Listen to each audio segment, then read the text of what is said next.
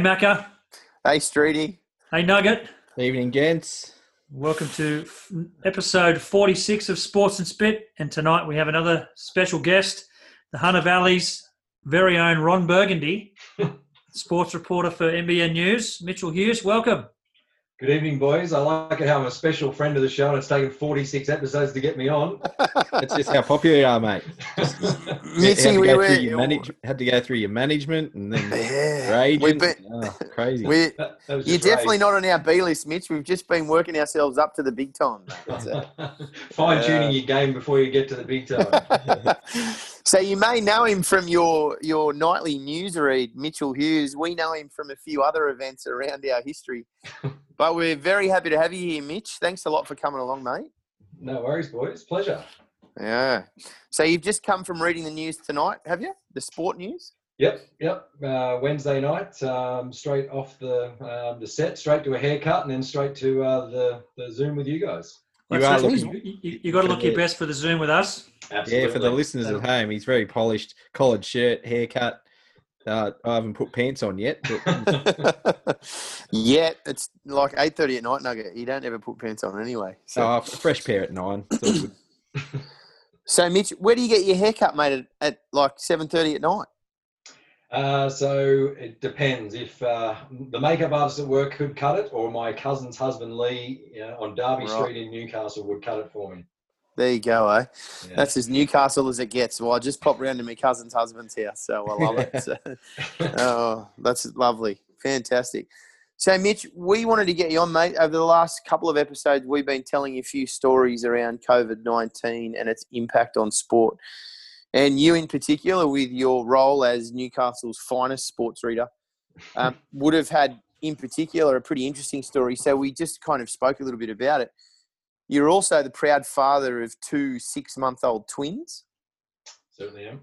Yeah, and you've just told us that you avoid the witching hour quite strategically by going to work of an afternoon. So your beautiful wife, Laura, she takes care of that witching hour for you, mate. So very quickly before we start, do you want to give her a shout out and a big thanks for actually everything that she does for you, mate? Oh, absolutely. Absolutely. The boys are a handful, as anybody that has twins or kids in general would know. And yes, Laura has been an absolute trooper. We had 6 weeks pretty much on our own because the boys were born on the first day of COVID restrictions. So no visitors to the hospital and then no visitors to home for the first 5.5 weeks when we got home. So basically it was a cage death match between 2 newborns and my wife and I. And by the end of it, pretty much Laura's mum and my mum had to be tagged in to come and actually help out a little bit because it was just brutal. And the boys are awesome, but yeah, the good times are great and the bad times are brutal. So Laura does a lot of the heavy lifting by herself. 7 days a week she's doing, 5 days a week especially, she's doing between 3 o'clock and 7 o'clock on her own. And then, obviously every other day there's feeding and bathing and all the other fun stuff. So, she's a trooper and I definitely could not thank her enough for her efforts so far. What's 5.5 weeks of pure deathmatch look like in a house during COVID-19, mate? Like having had 2 children of my own, not twins, like that whole newborn period to not have people come and visit, mate, like that must have been a big impact for you guys. It was just insane. I think it's because, so I'm 42 and I'm the oldest of cousins on my mum's side, and I'm a big group of friends from school, and pretty much anybody I call a friend has got kids besides one of my mates, Ray, and he shouldn't have kids. Ray still is a child that we know of. Exactly, that he's taking responsibility for. So we love you, Ray, if you're listening, mate. So unfortunately, I kind of had an impression, I guess, what I thought new parenthood would look like, and you think of like going to the hospital to visit friends when they've had their kids, and then having people come to the house. And the newborn stage is actually the good stage when people come over because the kids aren't too active, they're pretty much routine, they sleep a lot. But by the time we actually had people ready to come over, it was 2 months in and they were starting to get a bit unsettled. And to be honest, the first 2 months, 6 weeks especially, was just brutal because the boys had a few extra things like tongue ties, which we had to get surgically fixed up. There was other bits and pieces with them where feeding was difficult, and we didn't know whether to do bottles or breastfeeding and all that sort of stuff. So it was just everything was working it out yourself, and I guess essentially you were doing Zooms to people, and because it was COVID, you couldn't leave the house. So essentially, we'd go for a walk, we'd grab a coffee, we'd do a lap of Hamilton, and come home, and that was pretty much it for the day. And the unsettled nature of the early couple of weeks, it was just it was brutal, and unfortunately the unsettled times continue to be. The boys are enjoying a 3-week stretch of not sleeping for more than 2 hours at a time, so I'm very, very tired. That's okay, mate. My kids are enjoying a 7-year stretch of not sleeping more than two hours at a time, mate. So don't worry, it doesn't get any better. Oh, excellent. So, Mitch, your job as a newsreader is obviously not one that you come across amongst the general population. It's quite specialised, and your one voice reaches hundreds of thousands of people across the Hunter Valley region, and I guess across regional New South Wales as well. What actually got you into this particular industry? So go back to high school. I think you guys would all remember the Inside Sport magazine. Yep, definitely. Which was quite popular back then. Yes, I got to fess up. That was my maths textbook for Year 11 at Erindale College in Canberra. Needless to say, I didn't do very well in that maths class. Yeah, well, I was pretty much the same. Inside Sport was pretty much the thing that I loved when I was a kid. I was obsessed with the NBA, the NRL, the Premier League, you name a sport that was on TV. I probably watched it religiously. My brother and I were obsessed with the NBA when we sort of, in between. We actually picked up the NBA when Jordan retired, strangely enough. And then I think an auntie of mine bought me an Inside Sport magazine, and it was detailed all about Jordan. And then my brother and I became obsessed with the NBA. And anyway, I just really loved the Inside Sport angle of it wasn't the scandal, it was the story of the sports people. The stories in Inside Sport were fantastic in the sense of they didn't dramatise anything. They told the actual true story, and they wrote some great articles. Yeah, and unfortunately, I feel like what's actually happened, and this has been an interesting thing for me in my career. So I started going to uni in about 96, didn't get a very good mark at high school, so it took me 2 years to get into communications.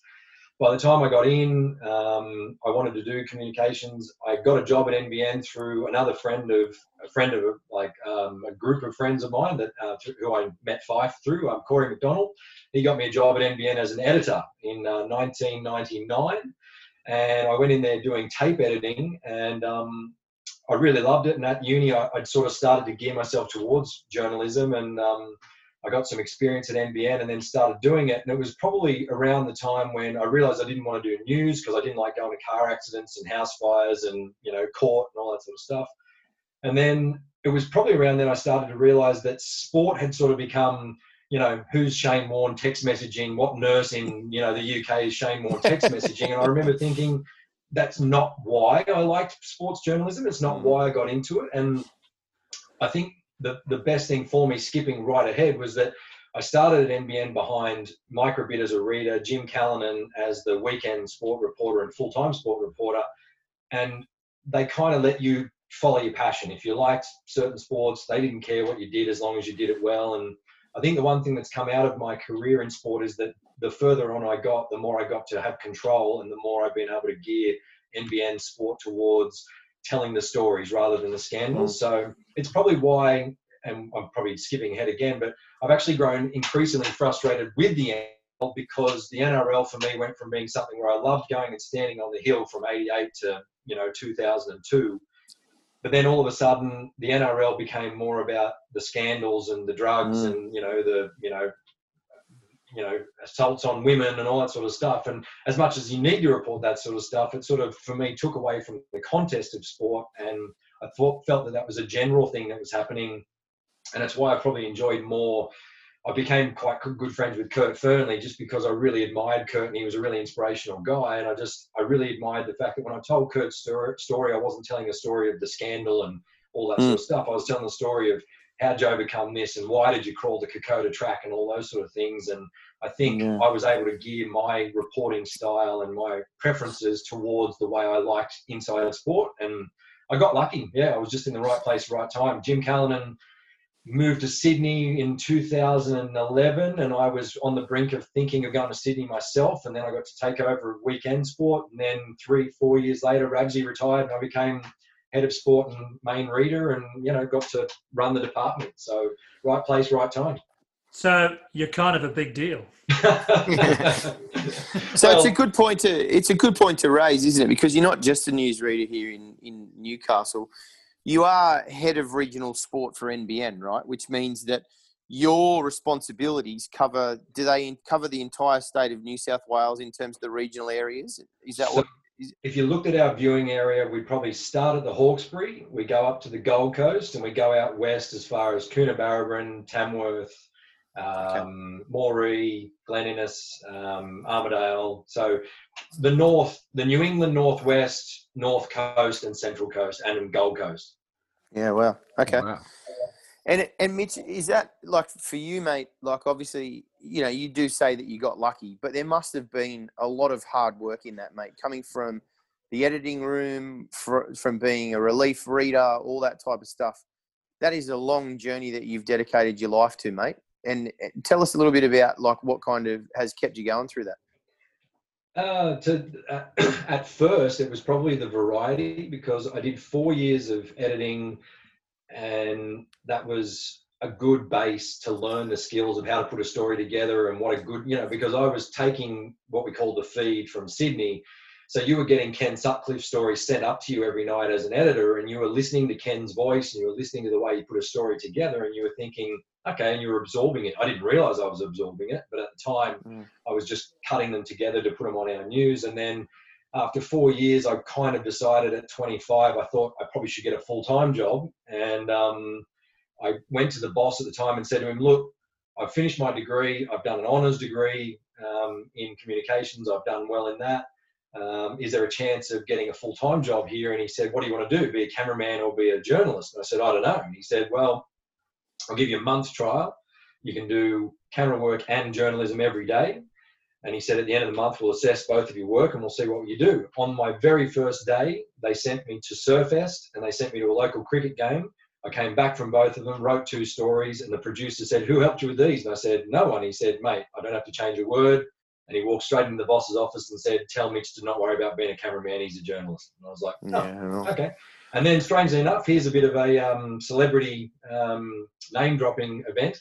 I'd been working as a casual, as a journalist for about 6 weeks. And every week we used to do this hilarious thing on NBN called The Chat with the Chief. And Paul Harrigan used to come in every week. And the chief would sit down and he'd walk in. I love the chief, so I'm not trying to put any crap on him, but he'd walk in every week and he'd been at the footy show the night before and he'd come into our office the next day and he'd walk in. He'd go, geez, big fella, I got nothing for you today. And I'd go, righto, chief. And you'd have to make up a story for him to go down to the studio and say, this week I'm focusing on this, this, and this. And anyway, there was a week I must have just written something really good and it was really insightful and whatever happened. And he walked back upstairs and he walked into my boss's office and he said, Jim, you've got a good one there, mate. He's an absolute gun. He knows what he's talking about. He's passionate and he's good at his job. Don't let that one go. And my boss came out to me a couple of days later and he said, Paul Harrigan just gave you a huge endorsement for this job. And I said, oh, really? And I went to Chief and I said, Chief, mate, thank you so much. That's amazing. He said, Mitchie, nothing says thank you like a Mars bar and a can of Coke. Chiefs hit you up for something from the work vending machine. Yeah, exactly. He couldn't find $5.60 to buy.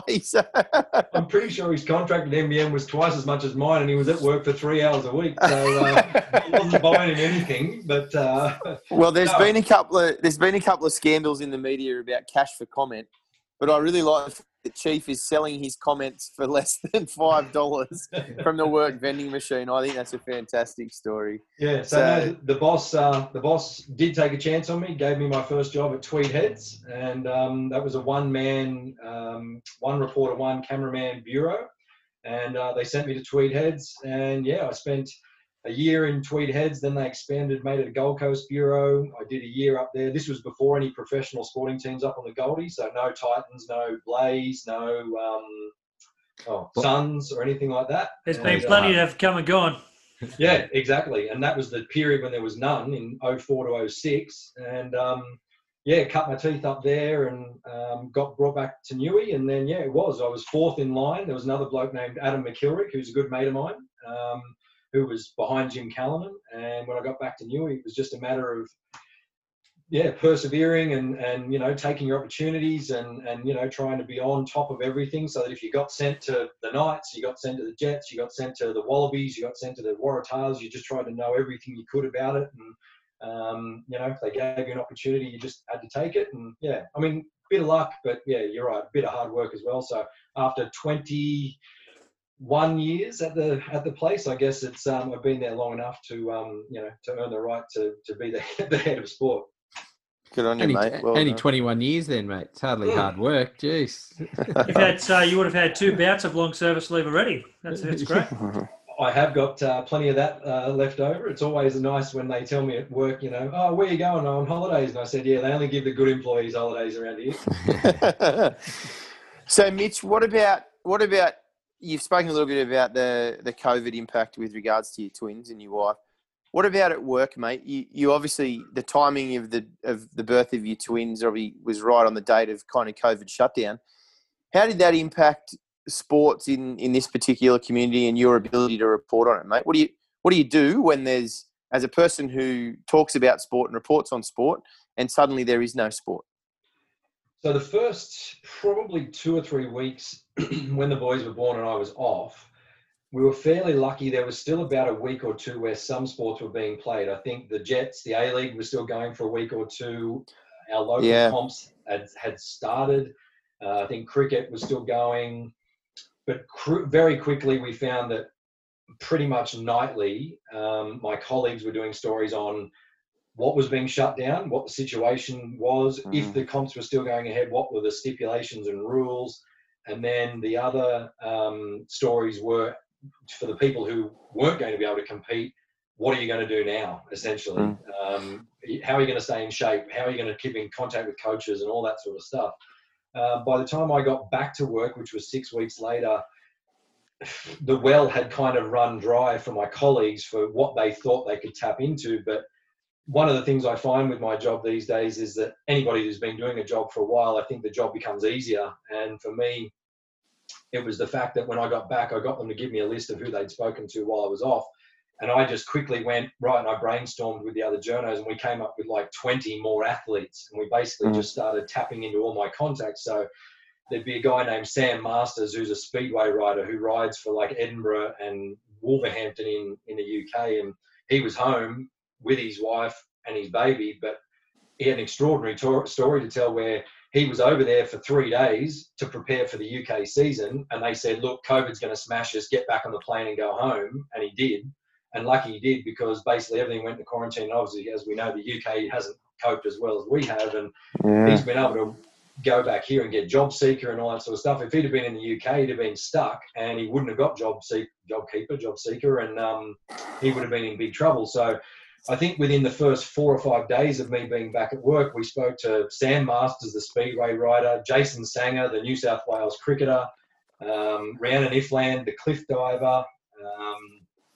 There was just a host of individuals who I've built up a rapport with over 10 years in the job.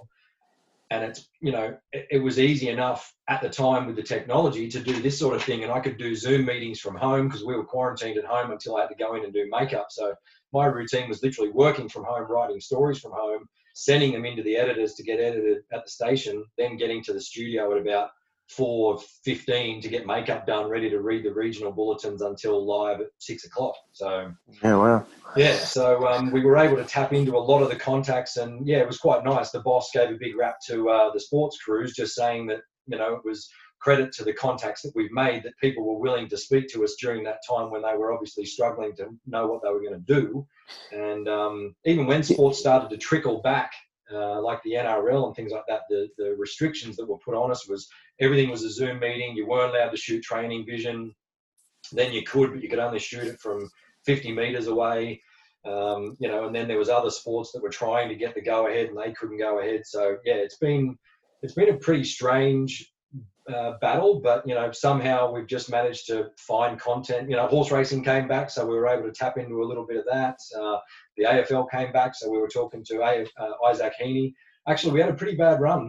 We got a few sports people back. We got Isaac Heaney playing, then he got a season-ending injury. Ben Simmons was back in the NBA, Newcastle Junior, then he got a season-ending injury. And yeah, there was 2 or 3 where we were like, oh, good, this will be good. And then all of a sudden, all of them got season-ending injuries. So we couldn't cover that from a local point of view anymore because we didn't have any locals playing in the sport. And Mitch, what about those interviews and everything else that when you speak to those people, those athletes, what was the reaction like from them in terms of what I've been preparing for is gone now and there's no chance it's coming back, at least for the short term? What was were people, okay, I've got a plan, I know what I'm doing, or were people kind of like, mate, I don't know what's going on, to be honest, and I couldn't tell you? What was the reaction from the athletes? Yeah, absolutely, completely different depending on the athlete, the sport, because so I spoke to, we've got a really good group of Paralympians in Newcastle.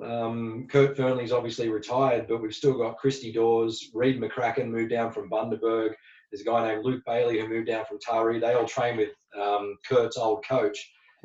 And all of them had varying reactions just to the fact that the Paralympics had been postponed for a year. So Christy Dawes had a baby. She was happy because she wasn't back up to where she wanted to be. So now she's got an extra year to get to where she wants to be.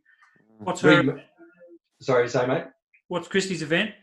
So she does, she's wheelchair and she does the longer distance ones. She does the marathon and she does the 5,000 and stuff like that. She also does the relay, the 4x400 relay.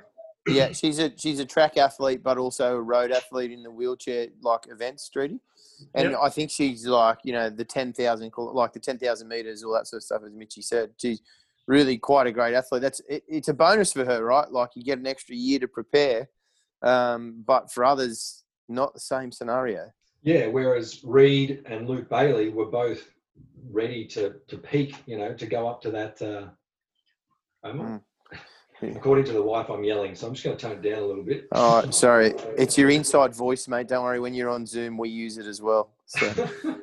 But yeah, a lot of them, like Luke and Reed, were basically ready to because they taper, boxers will taper ready for a bout. The boys were tapering, ready to do what they had to do to get ready for it. So I think for them, they were okay because a lot of their stuff comes from the government, like grants for Paralympic athletes and Olympic athletes. But then switch focus to team sports guys. I think they were okay because, again, the responsibility didn't fall onto them. It was like their teams had to find ways of paying them and training them and all that sort of stuff. Like the Jets, I know the Jets boys, when that quarantine happened, they all got sent running machines and stuff like that from local gyms just to make sure they kept fit, whereas if you're a local sports person competing on a national stage, you had to find ways of doing things to make sure you could keep going. But if your sponsorship, if your money comes from competing, you were like, well, I'm back on Job Seeker. And I know plenty of guys, there's golfers that are Newcastle guys. There's James Nitties, who's a Newcastle boy. He's played on the PGA Tour. He's a great guy. He comes home every year to see his mum. And he lives in the US. And he was basically, should I come home? Should I stay in the US? Because I can't play. And then all of a sudden he's back, visiting people, but then there's quarantine problems. And for them, they're very self-funded. I think people think golfers, for example, earn a fortune and basically live this high life. If you're not playing and entering tournaments and taking prize money, you're basically not getting paid. So it was a really frightening scenario for the golfers, and especially the ones living around here. I even know we're going to preview a tournament tomorrow down at Toronto. We've got guys like Andrew Dote, who's finished second at the Scottish Open, the French Open, and he's living in Charlestown. And basically, when it all happened, he set up nets in his house and putting greens and all that sort of stuff. But after about a month, when they knew nothing was going to come back till probably Christmas, he just said, well, I don't even think I'll play for a little while. And a lot of them have actually not played golf for a month or 2 months. And where they went from playing 5 days a week, 7 days a week, they'll go and play no days a week. And now they're all just starting to get a bit motivated again because they think maybe they'll get back to the Asian tour or the Japanese tour or the Chinese tour.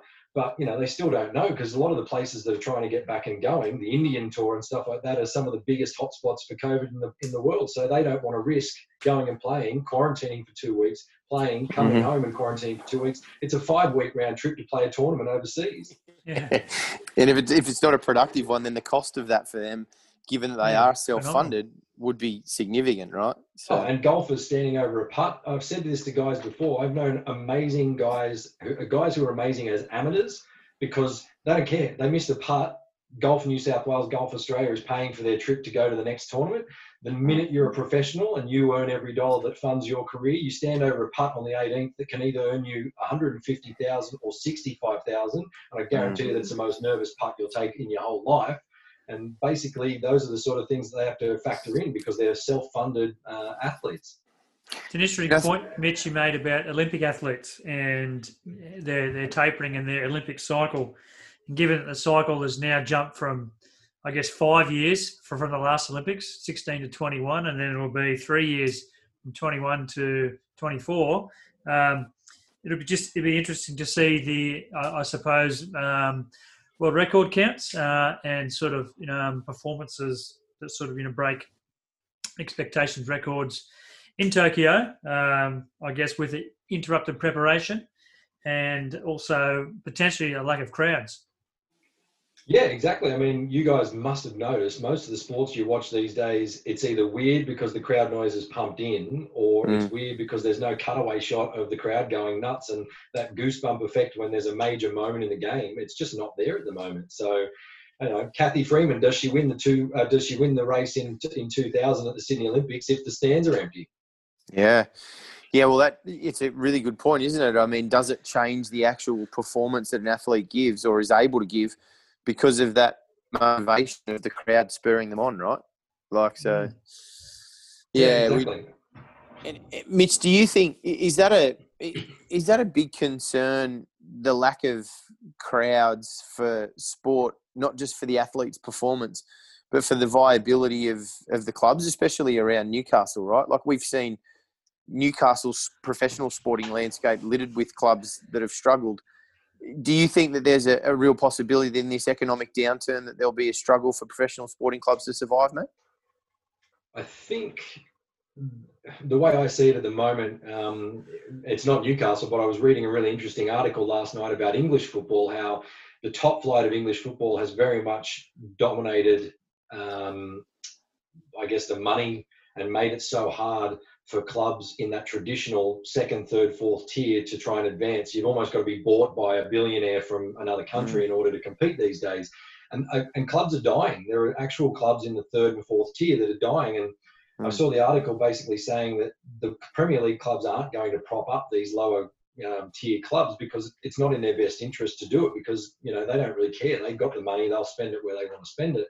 I think in Australia, the thing we've always struggled with is that we've got too many sports and too few people. You've got 25 million people and 17 professional sporting codes across Australia. And I think the reason that we always struggled with keeping every sporting franchise we had here in Newcastle is because the dollars that go towards sponsorship have always, and again, whether this is a criticism or not, it's not my opinion. I remember being at uni in 98 and having a professor back then who wrote a paper about how the Knights were bad for Newcastle because the money that they took from sponsorship basically was filtered out of the pockets of every other potential sporting franchise. It's not an even landscape because the Knights were sort of first, essentially, KB United and some of the other old soccer football franchises. But when the Knights came in and they were such a big attraction, were they a detriment to the city because they took so many sponsorship dollars out of the pockets of other teams? And we've seen it. I mean, the Jets have had, 6 owners in 14 years of the franchise being an A-League franchise. And every time it's been some billionaire who just wasn't prepared to lose money every year. And it's happened again. Martin Lee may sell the club within the next 2 weeks, as far as we know, to a Chinese investment company consortium, apparently from Melbourne. So, but again, it's just that's not going to end well.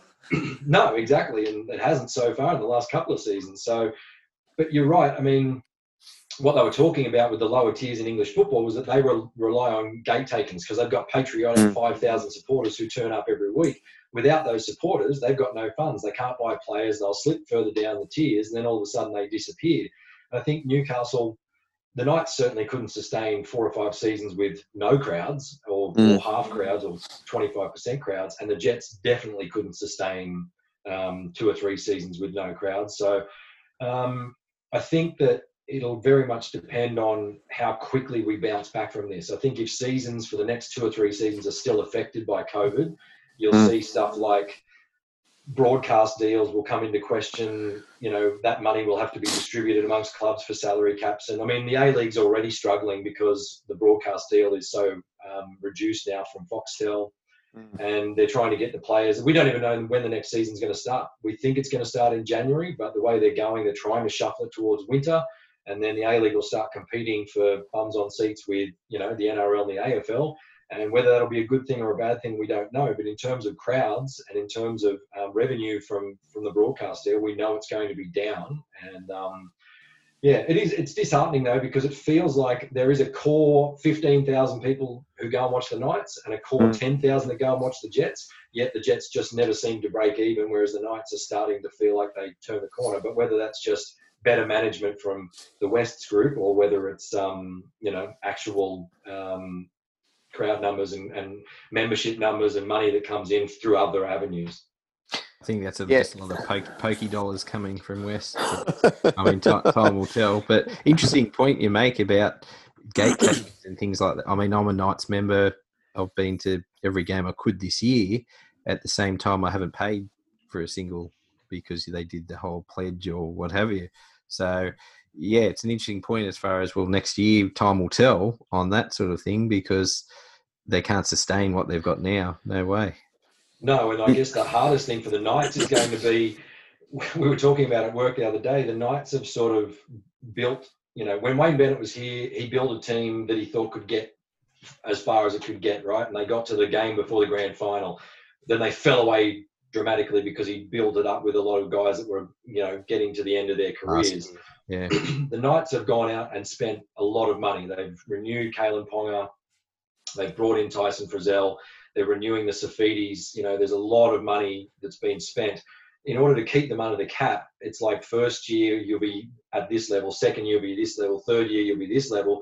Eventually something has to give. So people will have to start going in the next 2 or 3 seasons. And you think about Mitchell Pearce, does he have 3 years left? Does he have 4 years left? So eventually you've got to say that next year could be the year the Knights kind of want to say, right, we've thrown all the eggs into this basket because this is what we've built towards. But if you can't have crowds, if you've gone and spent all that money and you can't have big crowds, because if we don't know if COVID's going to be around until, February next year, June next year, December next year, if their crowds are way down, you've gone and spent all this money, extra money on the Frizzells and all that sort of stuff, then again, are you going to break even? You're going to lose heaps of money? Because they used to lose money all the time when Johns was around, and that wasn't because of him. That was just because of the nature of the beast, They relied on crowds, and if they didn't have a good season, they didn't break even. Yeah, absolutely.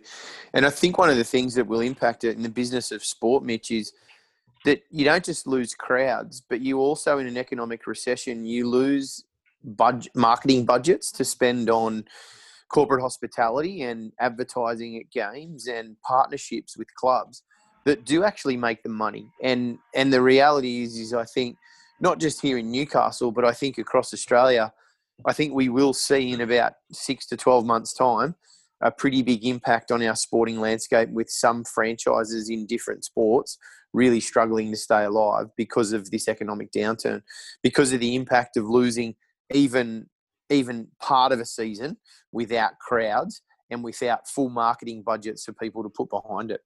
So, yeah, and also you lose, if the community isn't all earning money, they don't go out and buy the new jersey every season as well. They don't go and buy the hat. They don't go and buy the scarf, so you lose revenue from that sort of stuff as well. And I think that that's going to have a huge impact on some of the smaller sports rather than AFL, NRL. I've been reading that, the women's Big Bash this season is all going to be based in Sydney. So you're not even going to have... hub.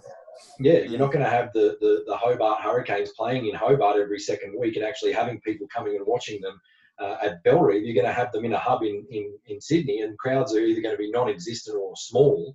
And then the same thing, the NBL, this is all at the moment speculation. I've heard 2 or 3 different things. Sorry, the WNBL. I've heard different rumours of the WNBL could be in a bubble in Canberra, it could be in a bubble in Queensland, it could be in a bubble in New South Wales. And at this stage, again, WNBL suffers greatly from lack of crowds, and if someone like the Perth Lynx have got to fly across and spend 3 or 4 months in New South Wales, Canberra or Queensland, they get not a dollar from that sort of stuff, and they don't have big TV broadcast deals because the WNBL gets a game on once a week maybe, and everything else is, live streams, and you don't get any advertising dollars from them. So it could be the fringe sports that greatly suffer, and you may actually see sports that have started to make headway, like, the WBBL and stuff like that, actually start to slide backwards because of the pandemic.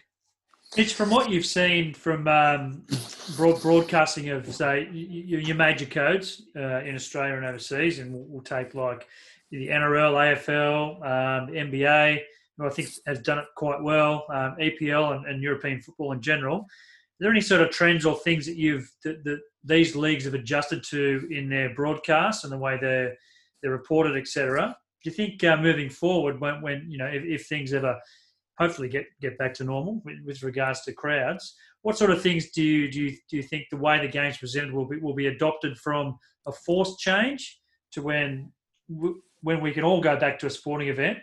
But what sort of things have been implemented now that will continue on, even though they may not necessarily have to be? Well, there's actually one thing that I think has become a new trend in sports broadcasting that I actually really hate, and that's the go and ask a question of the athlete at halftime or as they're walking off the court. They do it in the NRL, they do it in the A-League, they do it in the AFL, they do it in the NBA. And my brother was the first one who'd say to me, because I remember him sending me a YouTube clip of I can't remember which player it was, but some player just turned around and said to whoever the reporter was, "What a stupid question," and just walked off. And I thought, it's right. Like, the last thing you want to do is be like, I've just got to get my thoughts together about how I played in that first half. I want to go and hear what the coach has to say. The last thing you want to do is present an honest front to me, to a reporter as you're walking off at halftime. And I don't think it adds that much of an insight to the viewer's experience. I don't think the viewer is sitting there thinking, I really wonder what Mitchell Pearce thinks as he walks off the field at halftime. It's like, if you're a Knights fan, they're getting beat by 20, get in the shed, go and find out what's going wrong and get back out there and do better in the second half. So I think the fact that the COVID thing has meant that reporters can't be interactive with the players is something that, what isn't happening at the moment. And to me, I would hope that actually doesn't continue, because as much as they're trying to find new ways of changing broadcasts and making them more interactive and making them more different, I guess, that's one to me that just didn't really make any sense. I don't mind the post-game interviews, stick a microphone on the sideline, chat to them. Of course, you want to get the reaction of someone who's just, scored a hat-trick of tries or won the grand final, all that sort of stuff. But those sort of things, to me, were a change that was for the worse. So hopefully that's something that they don't bring back once this sort of COVID stuff has, has hopefully gone away. But I don't know, is it something you guys think is enjoyable? I never think it's good. I guess I never played sport at the highest level, but I've played high enough to know that if I was going off at half time and I was thinking, that sucked, the last thing I want to do is talk to a reporter. Yeah, Mitch, sorry, Nugget, you go. Oh, I've played at a very high level of most sports I play, but yes, but just no, I can 100% agree, and I think it's what you sort of touched on at the very start of this interview, which was, sport are looking for a story, and we saw it. It was a couple of weeks ago. It was a Giants game, and their captain came off, and he basically just said, he goes, wasn't a very good form. He goes, no, we're shit. It's terrible, and just kept going.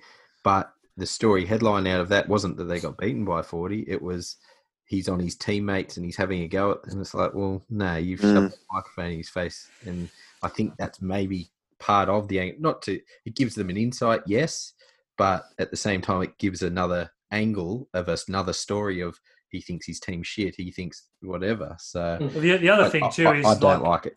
Yeah, a lot of stuff isn't sort of is now, because the most important thing in sports reporting, because of the 24-hour news cycle and the rate at which people refresh the screens on their devices, is the hot take has a lot of currency, at the moment. So the hot take of your example there could be your Giants player coming off and dropping an F-bomb or a swear word, and suddenly it becomes less about the game and more about, oh, he slipped up and he said this. And so, I mean, I'm with you. I think a halftime interview is ridiculous. To see Freddie Fittler chasing guys at halftime on the footy on a Thursday and a Friday night, and just let him go. Like, it's pointless. Like, there's not a lot of quality sort of information you're going to get from someone during the game because they don't want to show all their cards, but also too, the quality of people putting all sorts of stuff out there just dilutes,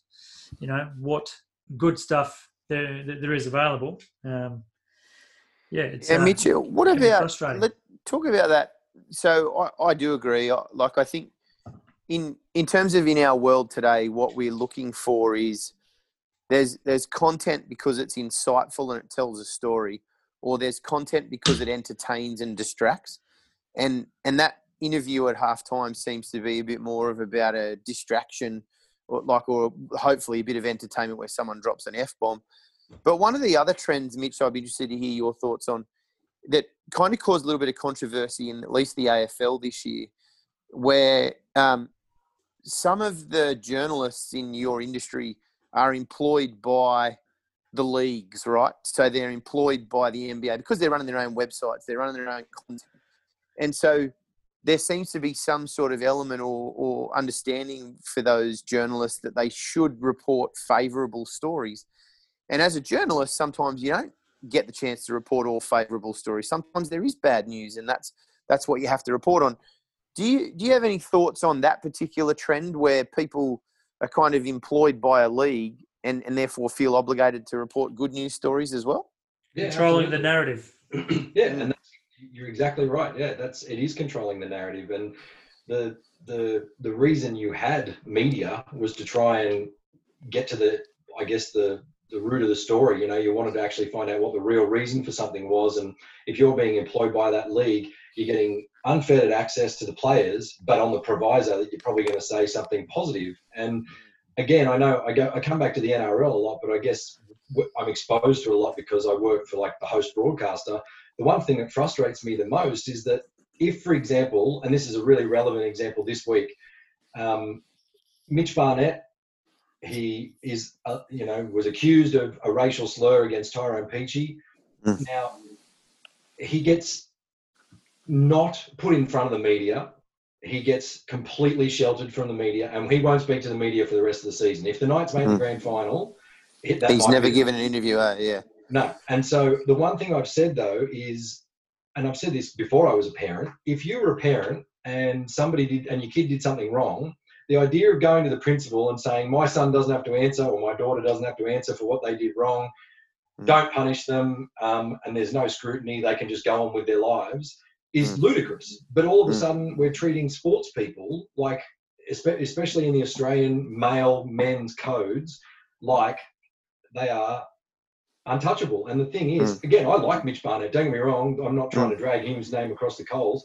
It's more that if Mitch Barnett walks out the day after, they go, there's a press conference, Mitch Barnett's up. You go, hey, Barney, did you say it? He goes, no, mate, I didn't say it. I promise you I didn't say it. I wouldn't be racist ever. I apologise to Tyrone Peachey. That's the end of it. That's the literal minute when we all start going, okay, Barnett said he didn't do it. Peachey said he did. No resolution, whatever, see you later. But a month later, if he gets put up, I guarantee you in 3 weeks' time, some journalist, and there's Sydney journos and whatever, some journalist is going to stick in there, hey, Mitch Barnett, did you say what Tyrone Peachey said you said? Yeah. But they don't. They hide them, and then they give them 3 weeks or 4 weeks. And that's the frustrating thing about the team sports these days. I found it more in the NRL than anything else. The A-League, we tend to get a bit better access, but I feel like it's because they know they need publicity. So, but again, when was the last time you heard of an A-League player doing something that stupid? Yeah, exactly. Whereas I've said it before, if an NRL player does something stupid, if he gets charged with something, if he gets done for something stupid, if he gets done for drink driving or something like that, sorry, mate, first day back at training, you're talking to the media. And then if you don't like it, bad luck. If you don't like it, you shouldn't have done it in the first place. And that's when did clubs... Sorry, Matt, the question I had for Mitch was, when did clubs sort of really start to try and control a lot of things in-house. You mentioned the example of sort of essentially gagging Mitch Barnett, for lack of a better word, and restricting access to good journalism. Obviously, it's the fear of this clickbaity type, B-grade journalism, that, competition for clicks and content, to write a half-truth article in order to get the ad revenue from whoever's advertising on their website. At what period of time did you really start to notice that shift? Literally, you hit the nail on the head there. It was the social media movement. So probably in the mid-2000s to late 2000s, where Twitter and Facebook made everything so much more immediate, so that if the player said it or did it or something happened, it wasn't like it happened and then the next day the back page of the paper was what everybody was going to read about it. It was going to be read about 10 minutes after they said it. And so it feels like put it this way, with the Knights, it was a lot more open when Michael Hagan was there and Brian Smith was there. We got to make relationships with players. I still felt like you got to meet them and talk to them and establish a rapport with them.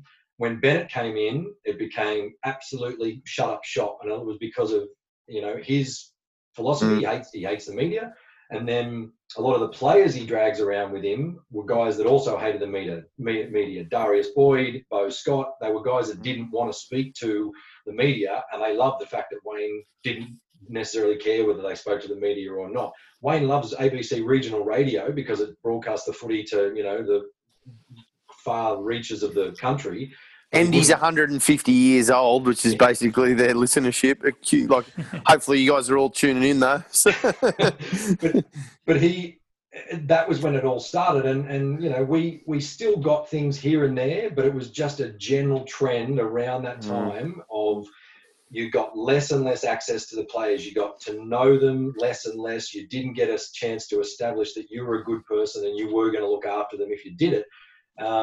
And there were some bad things that happened around that era, and we had some scandals and just the more and more that sort of stuff. But it's because stuff gets out now, and I've said this before, if the Knights of the Andrew Johns era had mobile phones that had cameras and all that sort of stuff, they would have been subject to the same scrutiny that players are now. And go back to the 80s, go back to the 70s. If the technology existed back then, this trend would have happened back then. It's just the technology that has made it less likely that they're going to open up to you because they're going to get in trouble for all the things that they've done. It's not that the players now are less well-behaved than the players from 20 years ago. They're probably more well-behaved on general, but it's just that they're going to get caught more often. And as a news reporting sort of service, how have you had to change the way you go about your business to counter that sort of, clickbait, social media type approach to reporting and breaking news? It's a matter of, like I was saying to you guys before, it's like you try and build your rapport with the athletes so that they trust you. Like a great example is Sam Pullman, who is a defender for the Giants Super Netball team. Sam was someone that played in Adelaide. We didn't really have her on our radar, didn't really realise she was a Hunter girl. And then when she moved home to play for the Giants, we started doing a story here and there with her. But I'm at the stage now where Sam sent me a message to say congratulations on having the twins. I know her well enough that when I see her, before COVID, I give her a hug and a kiss on the cheek. How are you, Sammy? But she trusts me. So, it's someone that I could always call upon to do an interview.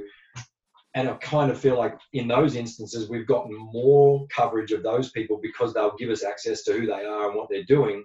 When it comes to the Knights, I guess it's more, we try and kind of bargain where we'll say, look, we'll do a story with these players. And, if they're interested in, if they're interested in another sport, if they're interested in something else, we'll do a profile piece on them, but then that's how you get your access to them and that's how you get more of an insight. So it's kind of like, you kind of end up doing a little bit of favour for the club in a sense. It's like you'll go to the sponsorship announcement because Mitchell Pearce is there, but you'll get to talk to him about everything on the day. And so rather than being something where you used to be able to get their phone numbers and call them whenever, like go back to when Rick Stone was the coach. I knew Rick from the Gold Coast because he was the Burleigh Bears coach when I worked up there. So I was comfortable. Rick was the sort of person that the Knights would play on a Sunday. Monday, I'd be in the office scratching around for a story, and I'd ring Rick and say, "What are you doing?" He'd say, "Oh, I'm finished at the office. I'm driving back to Belmont in half an hour." I'd say, "Meet me at Union Street. We'll do an interview on the side of the road." You know, that's not even 10 years ago.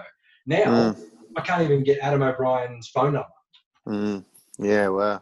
And so the difference in the relationship between, 10 years ago and now, it's just so meticulously controlled that you basically just have to try and find other ways. Like today was a good example. Josh King, really like him. He was doing a Zoom, virtual Zoom into the John Hunter Children's Hospital to talk to kids who were stuck in the hospital. And my sort of bargaining chip for that was I got to talk to Josh about whatever I wanted. So I did a Zoom with him before the part with the kids happened. And then my story included Josh talking about how he wants to try and play as many games as possible because he's up for contract extension.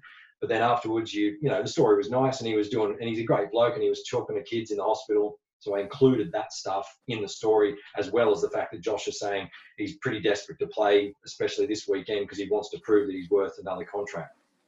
Yeah.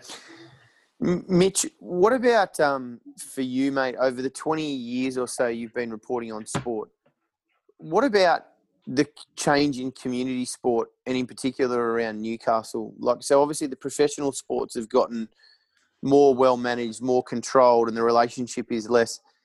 Is it more competitive at the community sport level? Do you, what's it like at that particular level? And what do you think COVID's going to impact for those community clubs, just the people that are, volunteer run and all those type of things? I think sport in general has definitely become more professional. If you look at the Newcastle Rugby League, they've got guys coming in and out of the NRL. So and that's been something they've had to juggle because there's been so much money in the Newcastle Rugby League. And so a lot of the clubs would rely on getting guys jobs in the mines and stuff like that. So whereas before it was something where you would play for the club and you might get the job, but it's now you pay the guy and you get him a good job, and it's become a lot more professional. There are guys getting paid tens of thousands of dollars to play Newcastle Rugby League, and it's big money. And you've got guys playing for the Panthers in the NRL coming back, Luke Walsh, to lead Wests to a championship last year. And the soccer in Newcastle is now part of a nationwide network of football, and it's basically they've got stipulations on how professional you have to be. You have to have enclosed grounds, you have to have coaches with A licenses and all that sort of stuff. And then all this stuff costs money. So the fact that they've been impacted by COVID is also going to hurt them as well. But I mean, I guess in football terms, soccer football terms, they're trying to create like a second division in Australia because obviously football codes around the world all have promotion and relegation, and they're trying to get that going. I think this will hurt that in a couple of ways because the Sydney Olympics of the world and the Marconis and all that sort of stuff, they're not getting any gate receipts and they rely heavily on that stuff. So that's definitely going to hurt them for a couple of years. They wanted to establish a second division in Australia, I think by 2022. And I don't think that will be the case because I think it's just going to be too hard at the moment. But yeah, I think all grassroots community sports, again, rely on volunteers. They should be, if they're not working, they don't have time to earn a wage, but then come and volunteer on the weekend. They can't be giving up their weekend if they haven't worked during the week. Sponsorship on local level, you've got to have the accounting firm, the building firm, all that sort of stuff, earning money to put into the local clubs because they rely on sponsorship pretty heavily as well. I've definitely noticed the professionalism of all the codes go up, but we still get, let's call it unfettered access to whoever we want sort of in the local codes. Like I could tell you any, team player code in any sport across the Hunter. If I needed to, I guess I could make one phone call and get the number of someone because again, in their case, they want the publicity. They need the publicity. They're really happy to have the publicity. In the Knights case, it's probably a bit of a catch-22 sometimes. They want the publicity, but they certainly don't want it to be negative. Yeah. As streaming services like Bar TV, for example, who I'm not sure if they still exist in their sort of former iteration, are still going around. But say the live streams of the Hunter Rugby final series and Newcastle Rugby League and netball or whatever else is going on. Is that sort of more of a help to a news service provider like you guys, or do you kind of run in some ways in direct competition? It's an interesting one. I feel like at first it was something where it was quite jarring because we were thinking, oh, wow, we used to be the organisation that brought you the vision of all these sports. And then all of a sudden, even to the point where when Lambton Jaffers got promoted to the Premier League in Newcastle, I went to their team management and said, guys, you need a spot to shoot from because they didn't have a grandstand where you could stand to shoot. So they built a platform on their dugout for us to shoot from. And the first time we turned up to use it, Bar TV was already set up on there. And I looked over and said, "Hey, I got them to build this." And they were like, "Oh, we got here first," because they do reserve grade as well.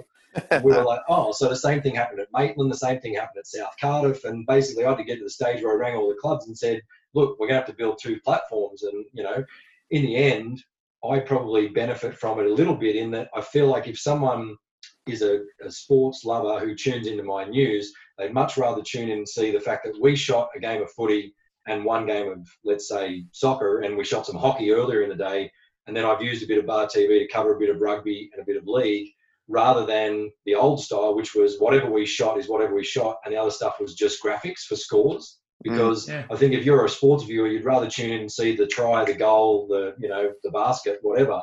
And so we are limited with our resources, and the problem is we're kind of doing this thing where regional resources aren't going up, but the expectation to provide more content is going up. So I can't get overtime to send someone to the Newcastle Hunters men's game on 7 o'clock on a Saturday night because we don't budget for that. The guys finish at 6:30, the camos finish at 6:30.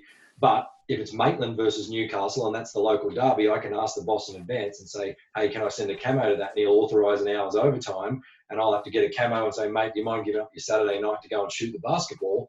But that's twice a season, once in Maitland, once in Newcastle. So, but the expectation for content is there because, as you said, social media, they want to go on social media the next day on Facebook and see the highlights. They don't want to see a score, they want to see Newcastle 78, Maitland 74. They want to see, triple double from, whoever, Ryan Beastie scored a triple double or something like that. They don't, and they want to see it. They don't want to, they want to read about it. They want to see it. Yeah, exactly. And that's a direct result of that social media phenomenon where basically what we are is all just basically content devourers that are just looking for the vision, like what's the next video that someone's going to post, right? It's the whole YouTube generation. Yeah. So, yeah, that's Which interesting. Is quite interesting, Mackie, you make that point because the NBA unveiled the court designs for the finals starting tomorrow, and they have the court decal in the middle of the NBA logo, but down the bottom it's got presented by YouTube TV, which, you have your major broadcasters in the States, TNT and ESPN, that traditionally have, and they still will, but, that broadcast then is, in essence, showing for 48 minutes of a broadcast a direct, streaming rival in YouTube TV as a major sponsor. So, yeah, it's a little bit like for sporting competitions, streaming services are almost becoming the new alcohol and tobacco sponsorship, right? Like it's all like they're throwing money into the leagues, which is new revenue, which the league needs. Like every league needs it. Every sport needs it to survive. It doesn't matter whether you're the NBA or whether you're the women's field hockey here in Newcastle. It doesn't matter. You need the actual money. What were you going to say? No? Sorry, mate. Take them dollars. No, I was just going to say, speaking of like YouTube clips and things like that, we did want to ask Mitch, give us some on-air gaffes, or do you have any good little slip-ups you might have? Well, my favourite non-me slip-up was my predecessor, Mike Rabbit, who I adore and who did heaps for me in my career, so I'm not putting crap on him either, but he wasn't the biggest fan of the round ball code, so the first time he saw Thierry Henry on the auto cue, it got Terry Henry. Didn't he? So Mike Rabbit didn't like soccer? Oh, no. He was rugby league, and it wasn't he disliked it. It was more that he didn't watch the Premier League. He didn't watch all that sort of stuff. He commentated. So he just didn't know. Sort of he didn't know who Thierry Henry was. No, and I remember him reading the tennis once, and the tennis and the Tour de France are always my two, and a bit of the F1 are always the ones where, unless you've watched the actual event, they're always the hardest to pronounce. And I think Rabs did a tennis one once, and he just stumbled over 15 different names. And he got to the end of it, and he turned to the newsreaders and he said, "Whatever happened to the Smiths and Joneses? That's a day in sport." Rabs is a bit of casual racism. Mitch, if the broadcast. If you and Rabs were recast into the Anchorman movies, what characters would you be? Oh, I get the whammy. I get Champ. What's his name? Champ Kine. Champ Kine. Whammy. So, Mitch, what about your favourite Mitch Hughes broadcasting gaff? Have you had any close calls, mate? Have you? Well, look, it wasn't my favourite, but it was a slip of the tongue. Let's just say that there was a period there in my career where I was working Friday to Tuesday, and there wasn't a lot of time. Well, there was a lot of time for socialising, but not a lot where I got to sleep in the next day and not have to work. So Friday nights out, Saturday nights out. So there was a lot of days where I might have been nursing a bit of a hangover going into work after hosting a function or something like that. And the last story on the news this particular night was a story about a girl in America who'd been panning for gold with her family, and she'd found a huge chunk of gold or a diamond or something like that. And the last line of the story was, and she's going to use the money from the sale of the diamond to pay for her college career. And it came back, and Jane Goldsmith turned to me and she said something, and I turned and said, "Oh, yeah." And I was going to say, "What a smart girl." But instead, my brain said, "Oh, yeah, she's pretty smart for a girl." And Jane Goldsmith didn't give me a chance to correct myself. She turned, she said, "Anyway, that's the news. Good night." And I looked at her and went, and I literally didn't sleep that night because I literally thought the morning radio programs were all going to be calling and going, "Mitchell Hughes is a massive, he's a sexist. He doesn't like women. He thinks girls can't do anything." I didn't sleep. I walked in the next morning, and my now second in charge, Kate Haberfield, who reads the news on the nights when I'm not there, on the nights I'm not there. I walked in the next morning and she said, "Here he is, Mitch Hughes, pretty smart for a boy." And I just looked at her and almost basically broke down in tears because I thought I was going to lose my job. Nobody noticed. Nobody noticed. It went completely under the radar. If that was 2020, like now, you would have been noticed and you would have been cancelled. I think so too. The whole cancel culture would have got you, and you'd have been probably lining up for JobKeeper already. Speaking of cancelled, let me go and get my charger. My computer's about to run out of battery. Oh, here you go. He's left. All right, boys. So while Mitch is gone, because we did speak earlier about whether he'd want to predict the NBA finals. Mitch doesn't know heaps about the NBA since Ben Simmons is dropped off the perch. Who's going to win the NBA finals, boys? The Heat or the Lakers? I want the Heat, but Lakers will. Right. Okay. Streety, who you got? I think. My tip has been the Lakers all year, but I wouldn't be surprised if the Heat really pushed them. I think matchup wise, Miami present quite a lot of, challenges for the Lakers. I mean, the Lakers ultimately have the best two players across both teams. Miami definitely has more depth across two teams, but probably where Miami can really potentially win this is they're going to have 3 or 4 bodies that they can throw at LeBron. So they're going to have 20-odd fouls they can throw at LeBron throughout a game. Where probably the Heat are going to fall short potentially is their probably lack of depth at centre. So, I wouldn't be surprised if the Lakers win and maybe 6 games, maybe 5. But Anthony Davis should, if you're going to bet on the finals MVP, might be that guy. Jesus, you've just spoken for 2.5 minutes and not really given an answer. That's fantastic. I don't know anybody did I told you. I've said the Lakers all along. Oh, right. All along, but I think Miami can push them, and I don't think it'll be a sweep. Mitchie, while you were gone, mate, I can see that you're back now. But while you were gone, we decided to fill by asking whether who the boys thought was going to win the NBA Finals, which start tomorrow. Miami Heat or the LA Lakers, mate? Who do you think's going to win? Do you have an opinion or? Well, I was saying to you boys before we started that I do follow the NBA, but mainly when Ben Simmons is playing because he's a Newcastle junior and it gives me the privilege of being able to put him on the news. So I have to admit when Ben went out for the season, I stopped watching a lot. But I think having watched the Lakers and knowing what LeBron can do and his finals experience, I think that, I would be putting money on the Lakers. But I've got a bit of a story about Lakers. Went to LA a year and a half ago, and we were all the way down in LA after traveling all the way down the West Coast. Bought tickets, paid a fortune to go and watch the Lakers play. I'm a Bulls fan from back in the day, but wanted to see the Lakers in their new stadium. Went down there, paid the money, was going to see the Warriors play them, coming off their championship, and paid an absolute fortune. 2 days before the game, they ruled LeBron out for the season because they wanted to get a better draft pick. And then you didn't say you'd paid heaps of cash for seeing the B grade side. The Warriors were winning 32-6 at quarter time. Yeah, right. Wow. So, did you try and pull the old press pass or anything?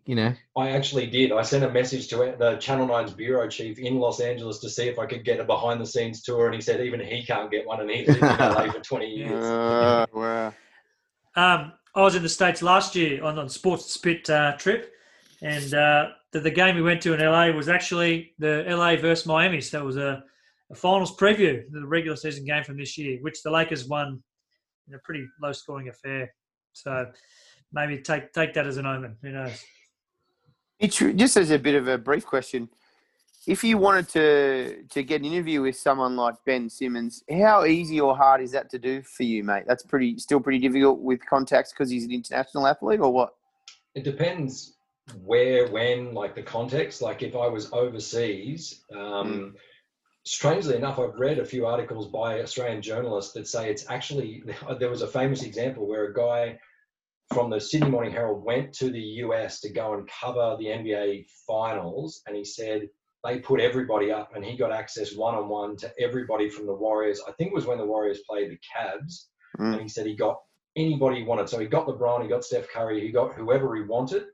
He couldn't get access to Andrew Fafita that year when they wouldn't let Fafita put up for media for the New South Wales team because of what he wrote on his strapping tape.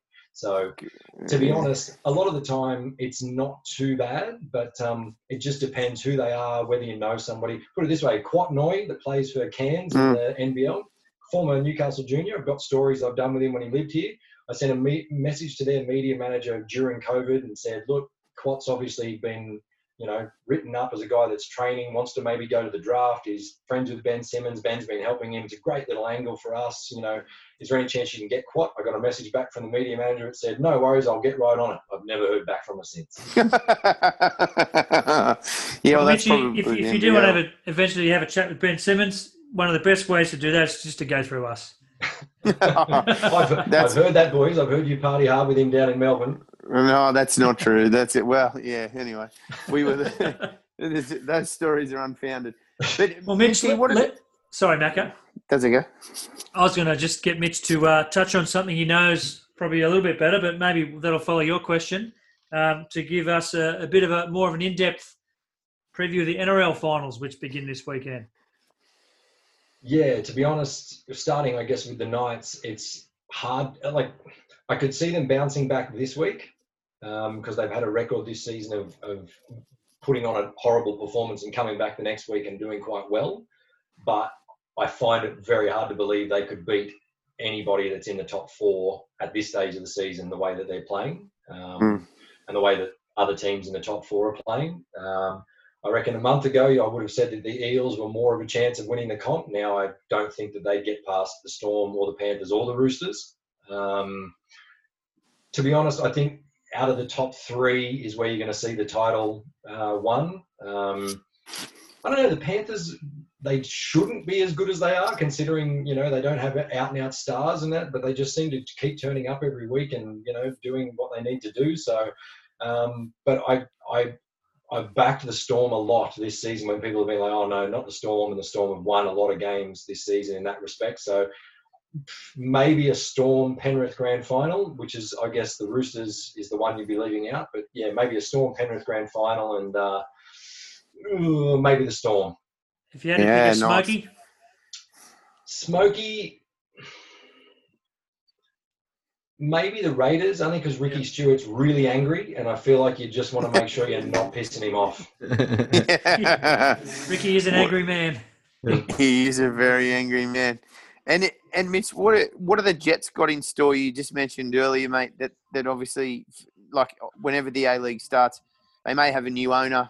What are their chances, mate? Are we ever going to see the glory days again? It's a really weird one for me because I think with the Jets, so I actually became quite close with Ernie Merrick. Ernie was actually the kind of coach that I feel like, journos in Sydney who build a rapport with the coaches in the NRL, for example, they go way back. Ernie was the kind of guy that, like, Ernie sent me a message when the boys were born as well. And he was the kind of guy that he just knew the value of what NBN can actually bring to an A-League club. And he would ring me every now and then and say, look, great example. His brother-in-law passed away, I don't know, second season or third season he was here. And I went up to him at training and said, hey, Ernie, how you going? And he said, Mitchie, just letting you know, my brother-in-law's passed away. It's only Tuesday. I'm flying down to Melbourne to be with my wife and, the family. All right, here's the rest of the week. Roy O'Donovan's not going to play. This bloke is going to play, blah, blah. Do what you want with him, but maybe drip feed him out over the next couple of days. And if you need anything else, just give me a call. And I thought it was the kind of respect. What a legend. The kind of respect that you just didn't always get from coaches. That I was really, really heartbroken when he got the sack because I felt like there was no money coming into the club and they weren't able to spend money on players. And then all of a sudden we lost Ernie as a coach. And then when we brought in Carl Robinson as the new coach, all of a sudden there was 6 assistant coaches. We signed Bernie Abini. We signed Roy O'Donovan back to the club. There was all these signings. And then we pretty much went from being also-rans to being the best team in the comp after the COVID shutdown. The big thing for the Jets, they were awesome once they came back from the COVID shutdown. Carl Robinson's a good guy. He's a good coach. I'm still yelling according to the wife. Sorry, Laura. The big thing will be the new owner and the money, basically. Yeah. If the new owner comes in and the money's there, they've already re-signed Bernie Abini for the next campaign. They've got O'Donovan. They've got a bit of money for a few other guys. They've lost Dimi Petratos. It'll depend, I think, on the structure of the A-League, whether or not other clubs have spent any money, whether the downturn in the broadcast deal means that other clubs have got money to spend. But I think it'll also depend on the new owners because it feels like the Jets always get an owner who comes in all guns blazing, but then seems to have no money after 10 minutes taking over the club. Con Constantine had all this money. The Jets won the grand final. Guys went to him and said, we won the grand final. Could we have a pay rise? And he turned around and said, get stuffed. I don't have any money. And I was like, well, you can't own a club if you don't have any money, and then the same thing. Tinkler came in, all guns blazing, Emil Heskey, all these things. We went well, the sponsorship was up, the revenue was up, the members were up, all that sort of stuff. All of a sudden he's got no money and, got the club taken off him. And now Martin Lee, the same thing. So it just feels like they're a bit cursed when it comes to who they're getting as owners. And the one thing I find weird about the game in Newcastle is the disconnect. There are 60,000 people playing the game in northern New South Wales, and the Jets have only got 10,000 members. There are like 12,000 people playing rugby league in the Hunter, and there's 20,000 members for the Knights. So for me, there's a disconnect between people playing the game and people following the game that they've got to get right, or the A-League's going to be stuffed. Yeah. The bloodlines of rugby league run very deep within the Hunter Valley, and it's a difficult one to kind of get across, but you're absolutely right. I think soccer as a sport needs to solve that disconnect between the amount of people that enjoy playing the game versus the amount of people that are prepared to show up and watch a game. So yeah, and a disconnect between people. I know people who'll be like, I follow Liverpool, but they don't follow the Jets, and I'm sort of like, well, wouldn't you like to go and watch football in your own backyard rather than waking up at 4:00 in the morning to watch it every week? And they're like, oh no, the quality's crap. And I'm like, well, you got to start somewhere. I'm sure in 1898 the rugby league wasn't great. That's exactly right. And Mitch, probably one of the last questions, so we can let you go, mate, so you don't get in too much trouble with your wife. He'll be belted once he leaves this room. Yeah, he would too. Mate, what about the sporting landscape in Newcastle? Is there room? You spoke a little bit earlier about the Knights kind of sapping up a lot of the sponsorship money, which is par for the course in a town our size. But is there room for other professional sports? Do you see any other professional clubs joining the landscape in Newcastle, mate? I feel like the vibe is quite strong for a WNBL team. I feel like that new stadium that they're building out at, I guess it's Hillsborough, is going to be, I guess, the catalyst for putting a team together that could actually play in the WNBL. I think the WNBL doesn't quite have the money problems that the other ones have because the wages aren't exorbitant. And if these girls play in Newcastle, I mean, you could rattle off a starting 5 almost now for Newcastle with girls who are actually from Newcastle who are playing in the WNBL. If you could get Katie Ray Ebzery back, if you could get Cass McLean, Lara McSpadden, Hannah Young, there's plenty of girls who are from Newcastle. So I feel like if that could happen in the next 2 or 3 years, there's momentum enough to get a team like that. I think with the NBL, it's about 2 things. One, the Newcastle Entertainment Centre is not big enough anymore. It used to be big enough, I think, for the NBL back in the day, but the state government floated about 3 years ago building a new entertainment centre next to McDonald Jones Stadium where the gym is and the putt-putt rink and all that sort of stuff, and it's meant to house 10,000 people. I think if you get that, and that can be converted into a basketball court, Wests did, straight after they took over the Knights, talk about how they would never buy the soccer franchise in Newcastle, but they would happily take on a license for an NBL franchise.